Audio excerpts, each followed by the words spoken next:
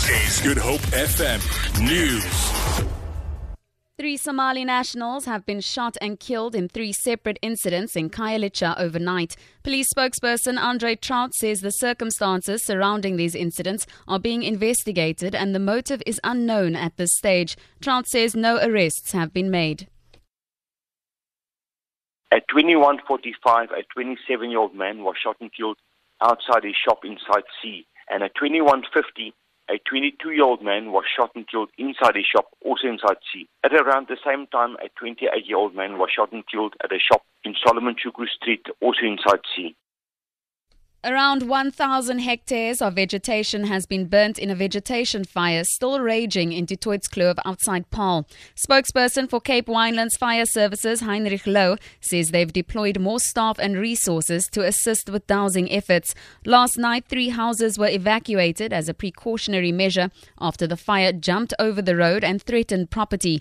All of the evacuees have since returned home. The Du Toitskloof Pass remains closed to traffic. Low says firefighting efforts are expected to continue for most of the day. The fire in the Khayelitsha Pass spread rapidly during the night and fire crews did well to prevent the fire from damaging any property. We activated aerial support and we have 4 choppers busy bombing the fire with 8 ground teams consisting of 120 men assisting on the fire lines.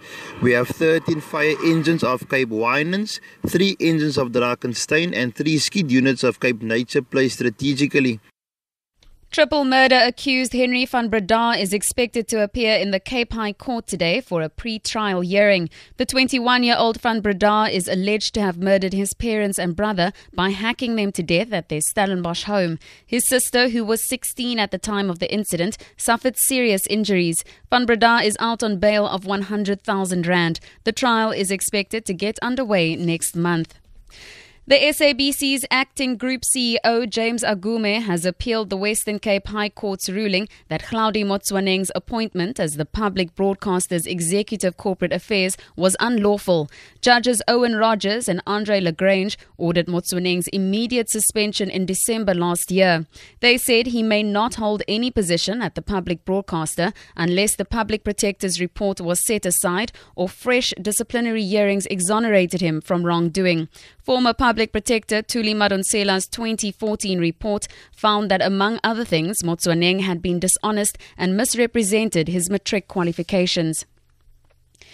To end this bulletin, Gauteng police have confirmed that they are now investigating several cases of murder and negligence against the former Gauteng MEC for Health, Qedani Mahlangu.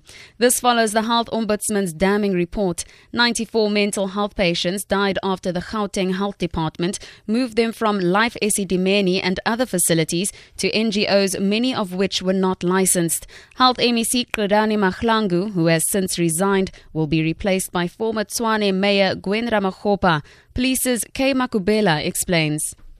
We are investigating cases open against the MSC since it happened last year. We had received a number of complaints, and so far we are investigating cases of inquest, murder, and also negligence.